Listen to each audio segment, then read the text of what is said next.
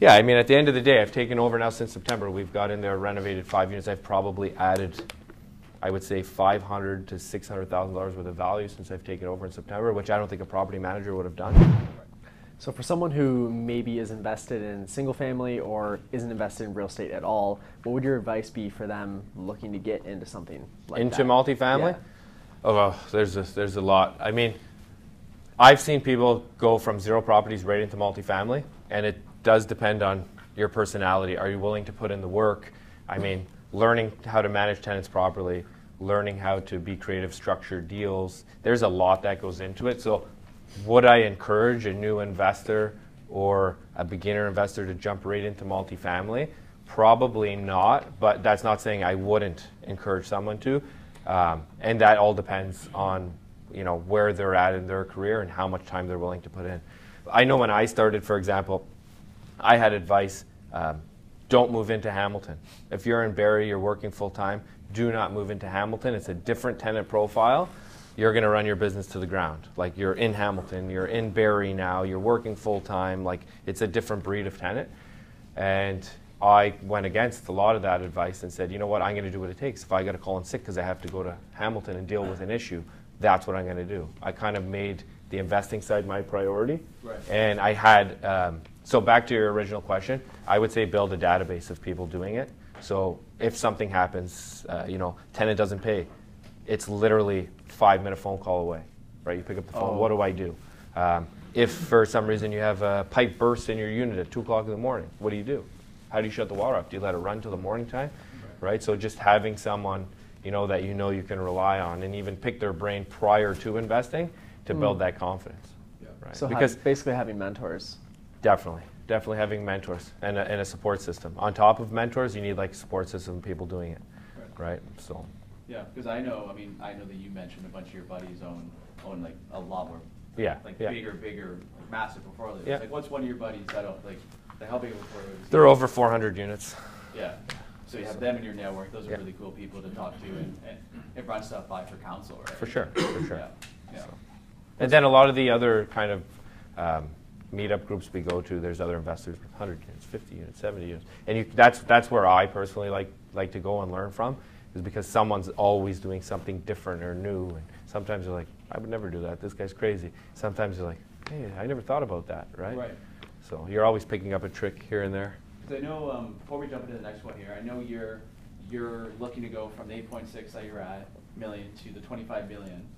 What do you think is going to be one of the biggest reasons that, or biggest ways that is going to help you get to that goal? Scaling. Scaling business, bringing on employees. So right now, for example, property management, we're thinking the next property we need to hire property management, like an in-house property management. I can't find a good company. I've gone through multiple companies. It's difficult.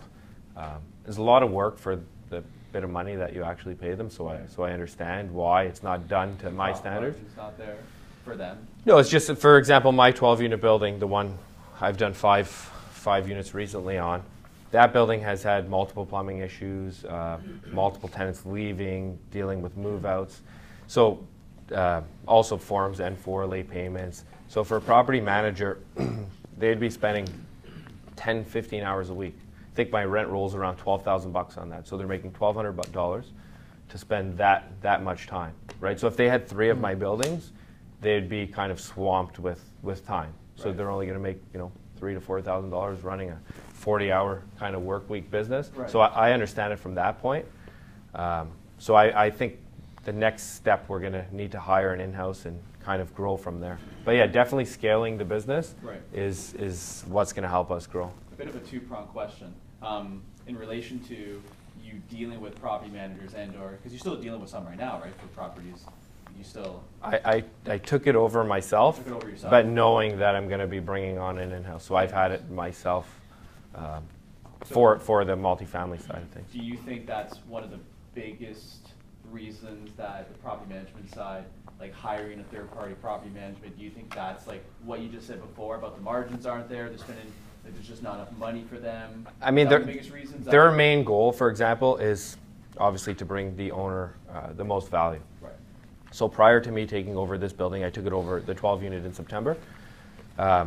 units were turning over, and I would see a new rent roll at $75 more a month. And I'm going, okay, well, I didn't know that unit was vacant yet. I guess someone had moved out and they're moving in. I'm going, I could have renovated and got $600 more a month. So I just lost a few $100,000. Right? Things like that. And I would tell them, listen, if maintenance is over X amount for the month, let me know. We need to budget kind of thing. We want to stick to a certain amount of maintenance per month. If it's over that, just give me a heads up. A lot of times I wouldn't get the heads up. You'd see X amount of money coming in. It's like, he's like, oh yeah, but it had to be done. Like we had no choice. Well, let me know that, right? A lot of issues like that had come up. And yeah, I mean, at the end of the day, I've taken over now since September. We've got in there renovated 5 units. I've probably added, I would say, $500,000 to $600,000 worth of value since I've taken over in September, which I don't think a property manager would have done. Right. So I guess what would be advice then for investors within, say, the 5 to 10, 15 unit sort of range, hiring property managers?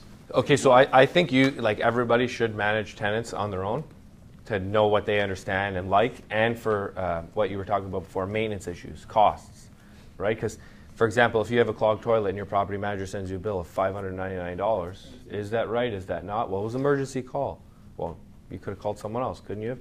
Right? So I mean, managing and kind of knowing, typical maintenance costs on things is a good idea prior to bringing in a property manager at first when you're starting out. Right? And then you'll kind of know what the typical costs are for things, know how the property should be run. So when somebody comes in, you're kind of able to manage your property manager. Yeah. I mean, I 100% can agree with that side of things, and I see that a lot of the times, even for us, where they will get a bill for $400, and you're just like what is this? Like, this could have been 100. Yeah. Like, come on now. Yeah. Like, there's a bunch of other calls or whatever. They're just racking on some extra fees, and it's just. I mean, it is what it is. I understand they have to make money, and I get property management. Like, you want to make it. You want them to make money because then they're going to put time and effort into your property, right? Yeah. So how did you transition then from property management that then you taking over? You just walk into the property management office and just say, all right, we're done? Or well, no, I've had a couple of, you're talking about firing property management taking over? Yeah. So I've had multiple conversations, one being the maintenance. If maintenance is over X amount, you have to let me know. Things about tenants. If there's an issue with the tenant, let me know. Like if I'm in town, because I'm in town from time to time, like I can serve them with a form. Like things were getting out of hand. My maintenance since I've taken over was about, on average, a couple $1,000s a month less a month on that 12 unit. So multiple conversations, things still weren't getting done. So I pretty much just said, listen, this isn't working out for us. I'm going to be taking over from here. And that's, I did have a bit more time because I had left my job. Right. So I had said, listen, I have time to manage this now. So are you full-time now? Yeah. Like just with the properties? Yeah, an agent side? Yeah. 2 years now. Yeah, gotcha. Yeah. Cool. So then how are you going to scale and then bring it all in-house? Like what would be the first step for you to then in-house? Okay, so explain what in-house means.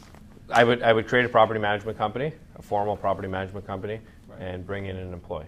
Right. Like a first employee for property management, and train that property manager, right? So he would know what I like. It would be his full-time gig just on my portfolio, doesn't deal with anybody else, and everything's handled kind of to my standards, right?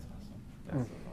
But when do you think you will have that, I guess, the first employee trained? Probably as soon as we close this. Yeah? Yeah. Cool. That's awesome. So let's talk about this one. Unless you have any other questions. Yeah, let's do it. I know we're about 5